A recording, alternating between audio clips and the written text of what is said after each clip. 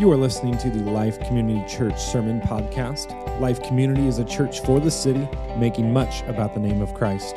This podcast is available through all major platforms, including Spotify, Apple Podcasts, and Google Podcasts. If you enjoy and are challenged by our teaching, we invite you to subscribe to the channel on whatever platform you choose as we seek to anchor ourselves to the unchanging truth of God's Word together. Thanks for listening.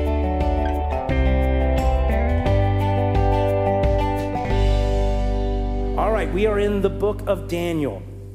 This is our fourth week. We're in the end of chapter 2. And as we are picking up from last week, we remember that Daniel has been given a death sentence. Daniel lives in the land of Babylon. He's exiled away from his true home in the southern kingdom of Judah. He is sentenced to death by a king named Nebuchadnezzar, who is frustrated by his own council of wise men. They aren't able to tell to Nebuchadnezzar what his dream is and what the interpretation is. And so he decrees a death sentence on all the wise men in Babylon, including Daniel and his 3 friends. And so as those who were given the responsibility to go kill Daniel and his friends approach Daniel acts with much prudence and wisdom. He diffuses the situation. He asks for an appointment with the king to do what he wishes, to tell Nebuchadnezzar his dream and the interpretation. But here's the thing, Daniel doesn't know any of it. By faith, he believes that God will provide for him. And he does. He does provide. God brings to Daniel a vision in the night after Daniel and his 3 friends, Hananiah, Mishael, and Azariah, spend time in prayer. And so today we are going to read about that dream, what that dream means and what it means for us.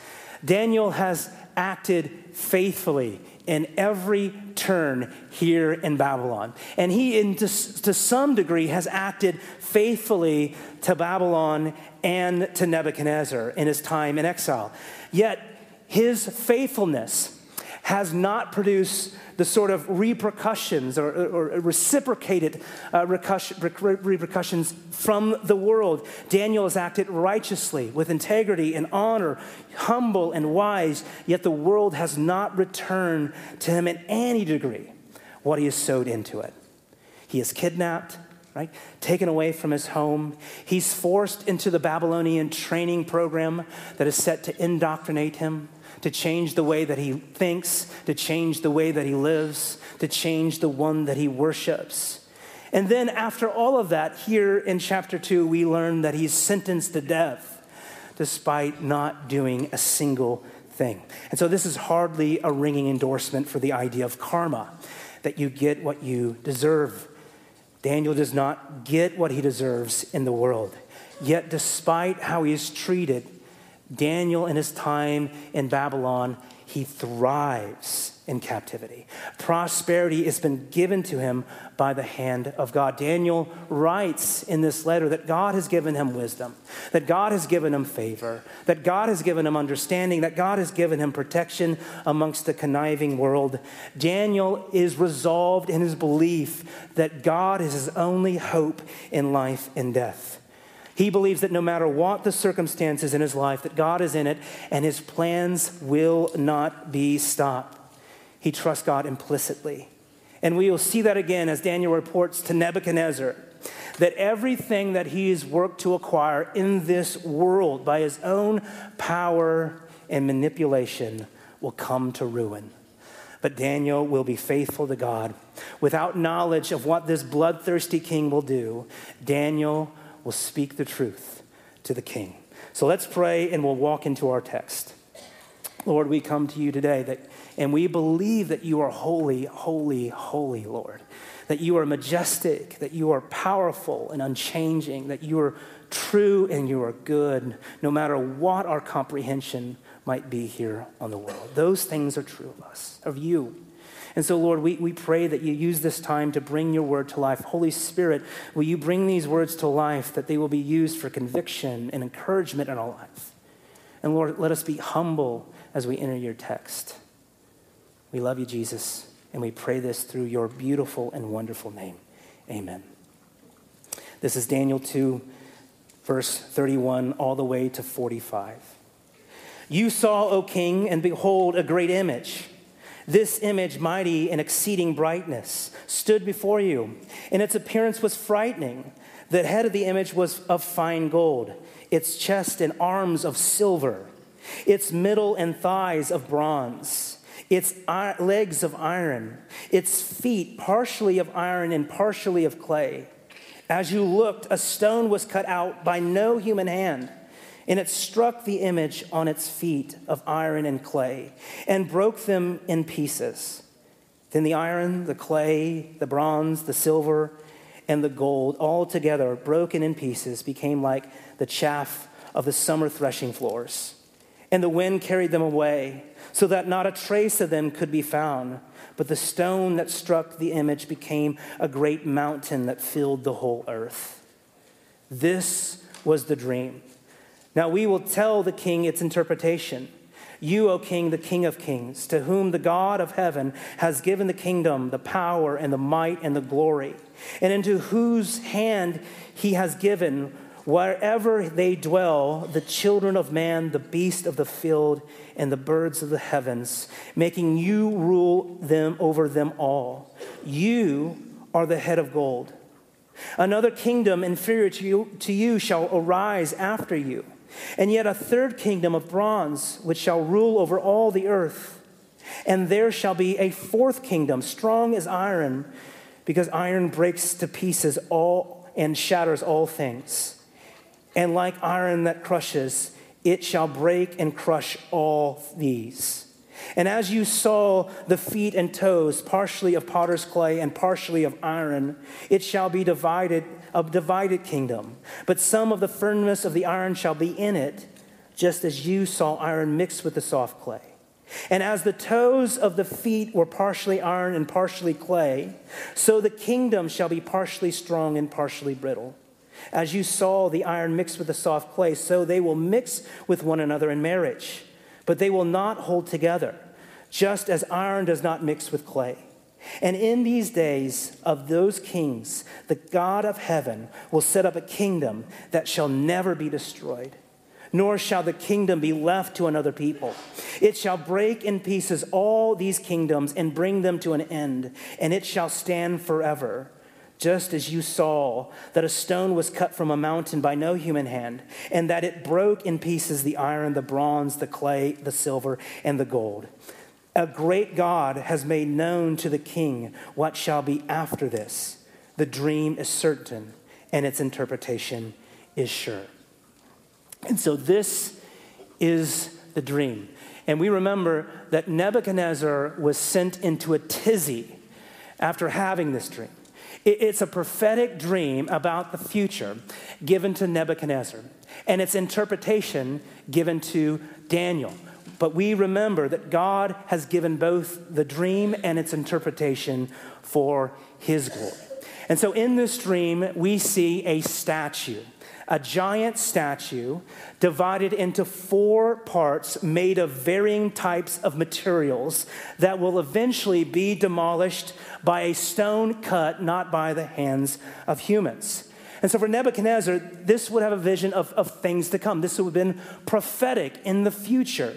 But for us today, many of these things have already happened. Much of this is history, not all of it though.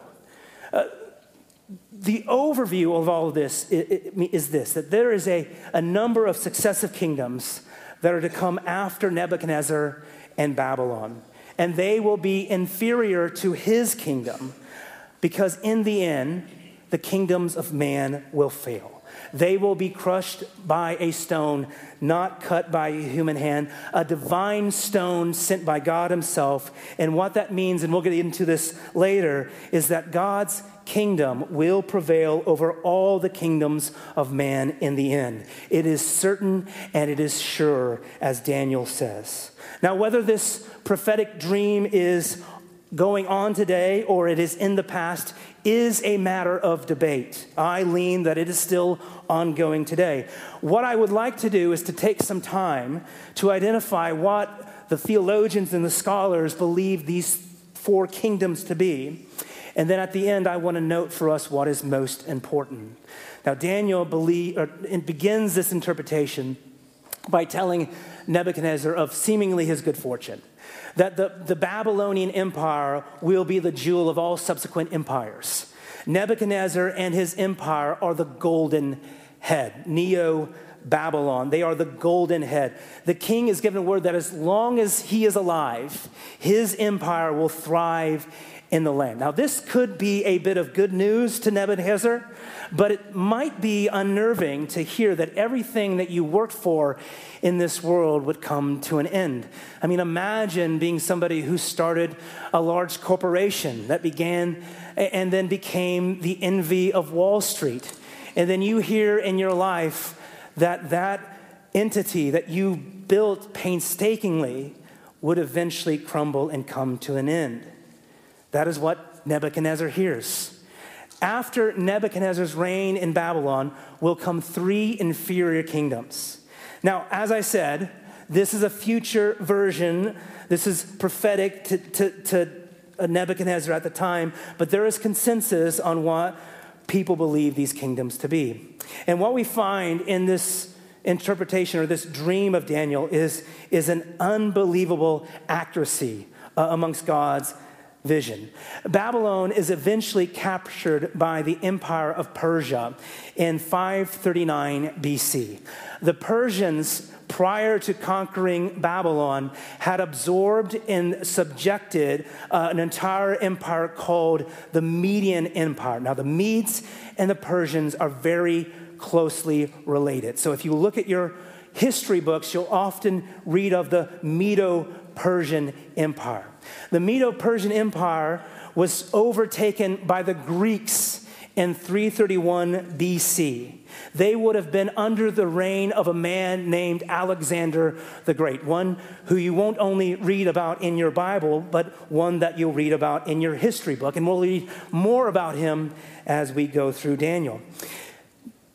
Greece is well acquainted with prolific works of bronze. In fact, the Bronze Age begins in the Grecian Empire. But the empire of Greece lasts in that day for about 200 years when one comes that is like iron to capture them. The Roman Empire is the legs, or are the legs made of iron.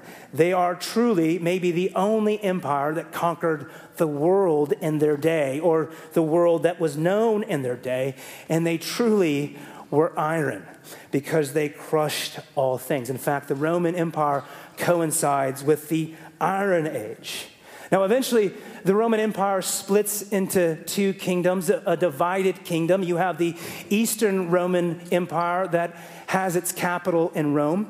And then you have the Western Roman Empire, which is also known as the Byzantine Empire, that has its capital in Constantinople. Now, there are some who believe that the silver is strictly the Medes, that the bronze is the Persian Empire, and that the iron and clay is simply the Greeks. Those are differing opinions, but the majority of experts believe that these 4 kingdoms are as we have them written. Now, Daniel gets us to the bottom of the statue. And at the bottom of the statue, we see feet and toes. And he mentions the idea of clay and iron being mixed, meaning that it's strong but brittle. Iron with clay creates a very weak foundation. Now, there are some that insist that these feet and these toes imply a 5th kingdom that is to come, one that comes after the iron legs, ones that comes after the Roman Empire, where the Antichrist will come out of. It is a kingdom where clay and iron will be mixed together in marriage, ultimately resulting in its greater weaknesses. And what that means is that they're united in marriage. It's their political marriages, where nations will unite with each other in symbolic marriage, or political leaders and those of the ruling class will marry others in the ruling class in other nations to maintain or enhance their own power. That is what it means by mixing together, but ultimately it will leave them in disunity and weaker. Now, some say that these toes represent Europe. Some have said that these 10 toes represent a 10-nation conglomerate of world powers in the future, while others say that there is no fifth kingdom, but it's a continuation of the Roman Empire in the future. That there will be, in the future, a rise of a neo-Roman Empire, neo meaning new, that there will be a new Roman Empire in this world. Now, it's interesting, the Babylons are the Neo-Babylon Empire. They are that because they existed in a former state starting in 1700 BC. They regained the new momentum, new power with the rise of Nebuchadnezzar's father, Nabopolassar, in the 6th century BC. And so it's not uncommon for kingdoms to rise and fall, and then eventually for them to rise again. But we also have to take note to understand that the modern world is very heavily influenced by the Roman culture. And so it's not out of the question that the kingdom in the future, that there's a kingdom in the future that rules like iron, that will be like the Roman civilization in its operation. Probably without the sandals and the funny hats, right? It'll be different. So there are quite a few ways to understand this dream. But it's good that we understand this dream knowing that our scripture is grounded in history.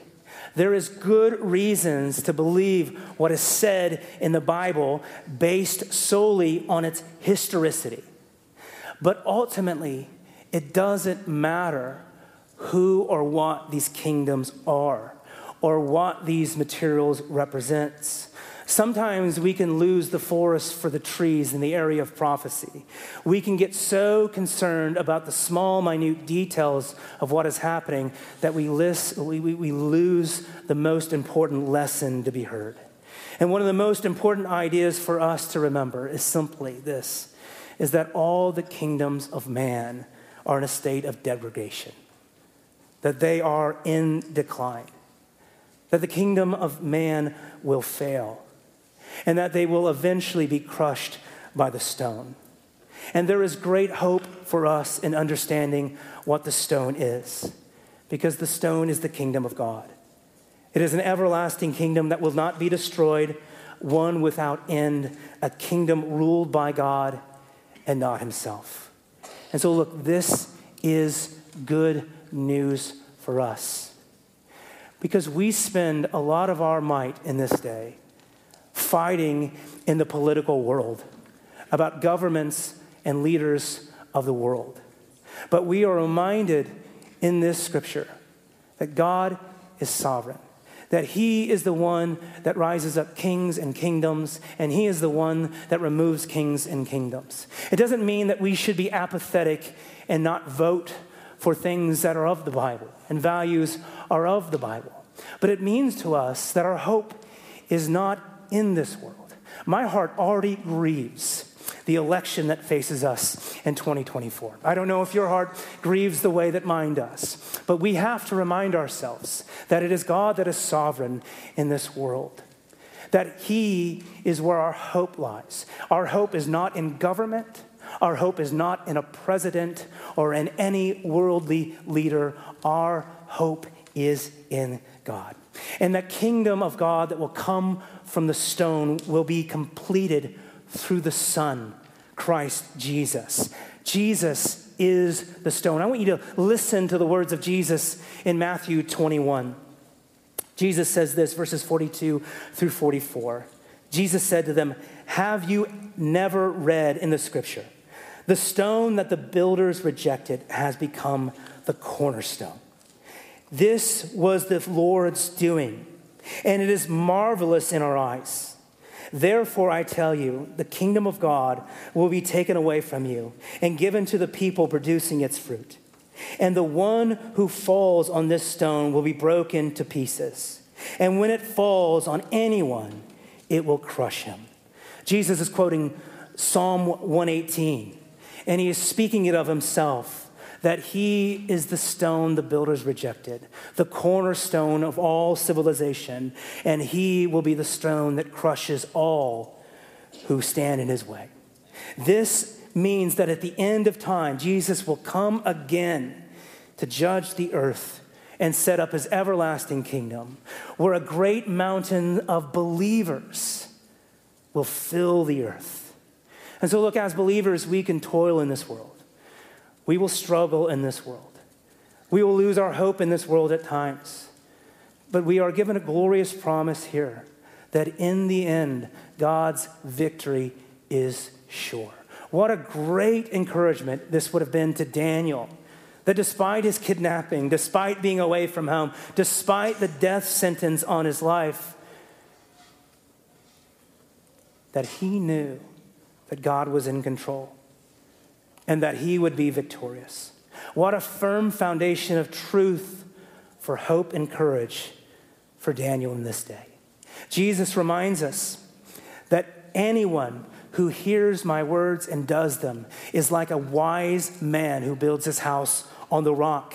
King David says in one of his Psalms, in Psalm 40, in verses 1-3, he says this: I waited patiently for the Lord. He inclined to me and heard my cry. He drew me up from the pit of destruction and out of the miry bog and set my feet upon a rock, making my steps secure. He put a new song in my mouth and the song of praise to our God. Many will see and fear and put their trust in the Lord. Where the kingdom of man is a kingdom of degradation, of decline, the kingdom of God is a kingdom of renewal and redemption, because we are a people of faith who have their feet firmly planted on the rock, the cornerstone, Christ. For the world, it is recorded that their feet are like the image of Nebuchadnezzar. Their feet will be the source of folly and frustration and weakness. Because they will fight over power and status in the world, their feet will lead them in the way of the wicked and unrighteousness. But for those who trust in the Lord, our feet are planted on the truth. It is a truth that will renew us from the inside out and redeem us. It will be the truth that makes wise our paths and brings the redemption to our life and righteousness in the world for the Lord's name's sake. We are not the people of the world. We are the people of the truth who are set their feet on a firm foundation that is everlasting and eternal. And so how does Nebuchadnezzar take this interpretation? And what does he say to it? Well, let's pick it up here in verse 46. Then King Nebuchadnezzar fell upon his face and paid homage to Daniel. And he commanded that an offering and incense be offered up to him.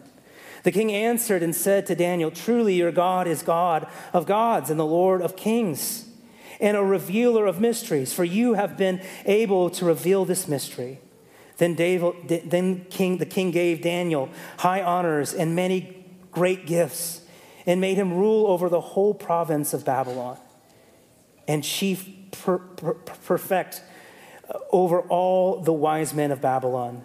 Daniel made a request of the king, and he appointed Shadrach, Meshach, and Abednego over the affairs of the province of Babylon. But Daniel remained at the king's court. And so what I want you to notice here is, who does Nebuchadnezzar bow to? Who does he bow to? Is it God or is it Daniel? Nebuchadnezzar celebrates man. He offers up incense to Daniel. He gives him great rewards, and then he goes on to praise God with his lips. Now, it is a good thing that we see a pagan king turn his praise to God, but that is not the lesson for us in this today. Daniel has been clear from the inception that this has always been about God, that God has been the source that has provided for him understanding and this interpretation. But Nebuchadnezzar bows to Daniel and he gives lip service to God. The inauthenticity of Nebuchadnezzar's confession to God will be understood in greater amounts as we enter into chapter 3, as he becomes again impressed with himself and demands the people of Babylon to worship him. Daniel reminds himself, or reminds us, that God is sovereign, that we have a God who is all-knowing and never changing and ever present. He is the God that sets up kingdoms and kings and removes them.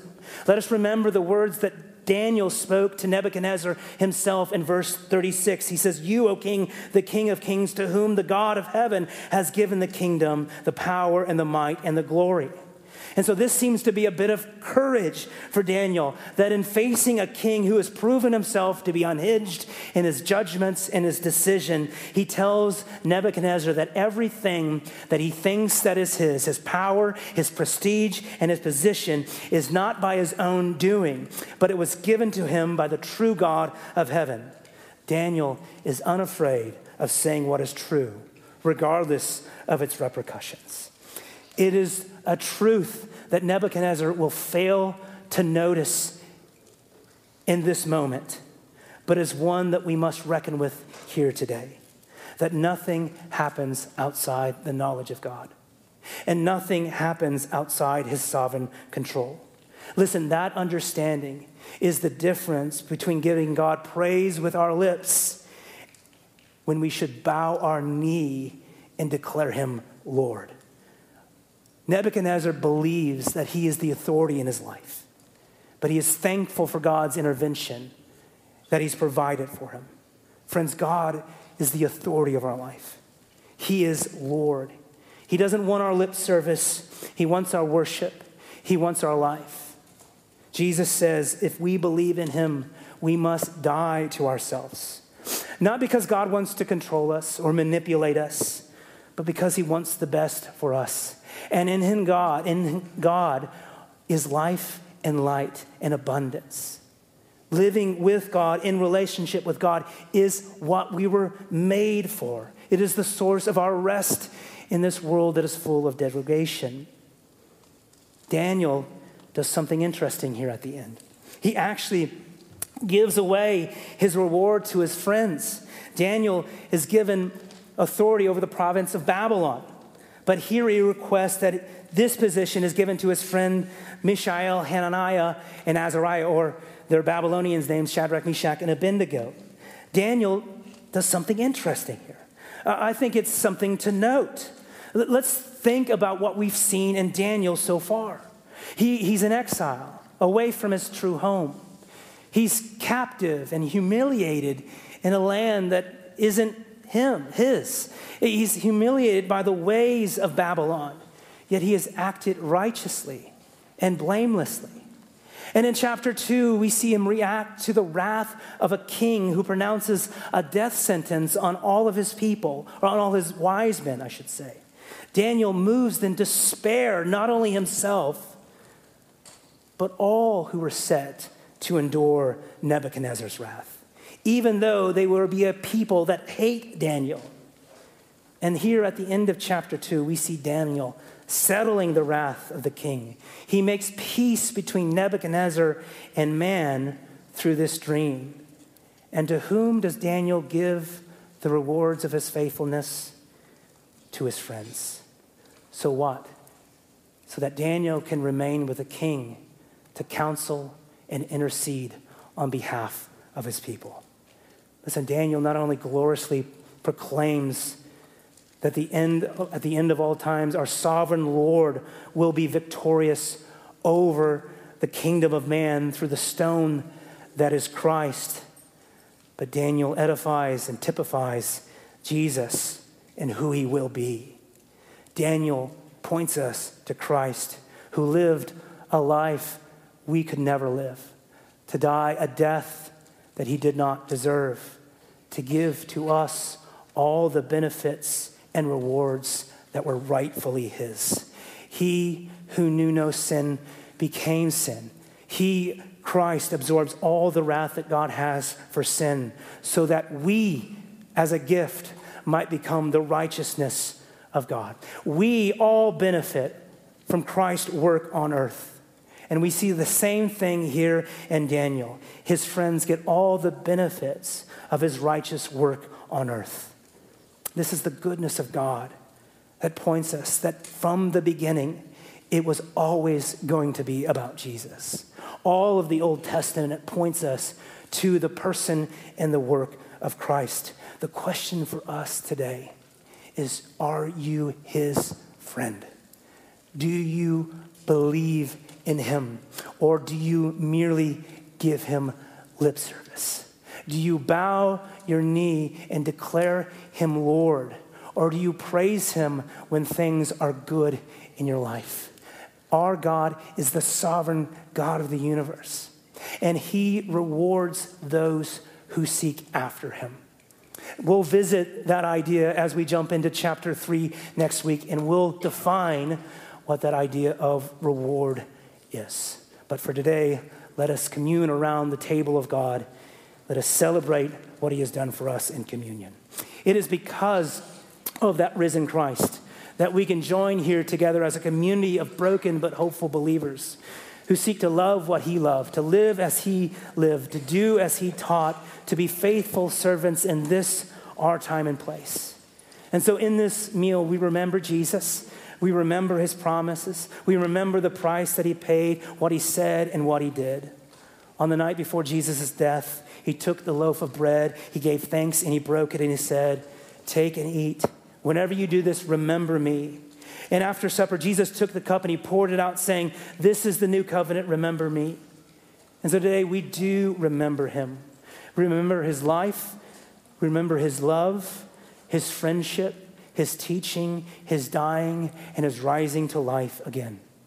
And in this meal, we make a shared proclamation as the people of God, that Christ has come, that Christ has died, that Christ has risen, and that Christ will come again. Now, I forgot to put our slide up here today, and so will you share it with me in that profession by repeating after me? That Christ has died, that Christ has risen, and Christ will come again. That is our proclamation as the people of God. The body of Christ, represented by the bread, is the bread of life. The lifeblood of Christ, the cup of blessing, represented by the juice. These are the juice. These are the gifts of God for God's people, and we're grateful for these gifts.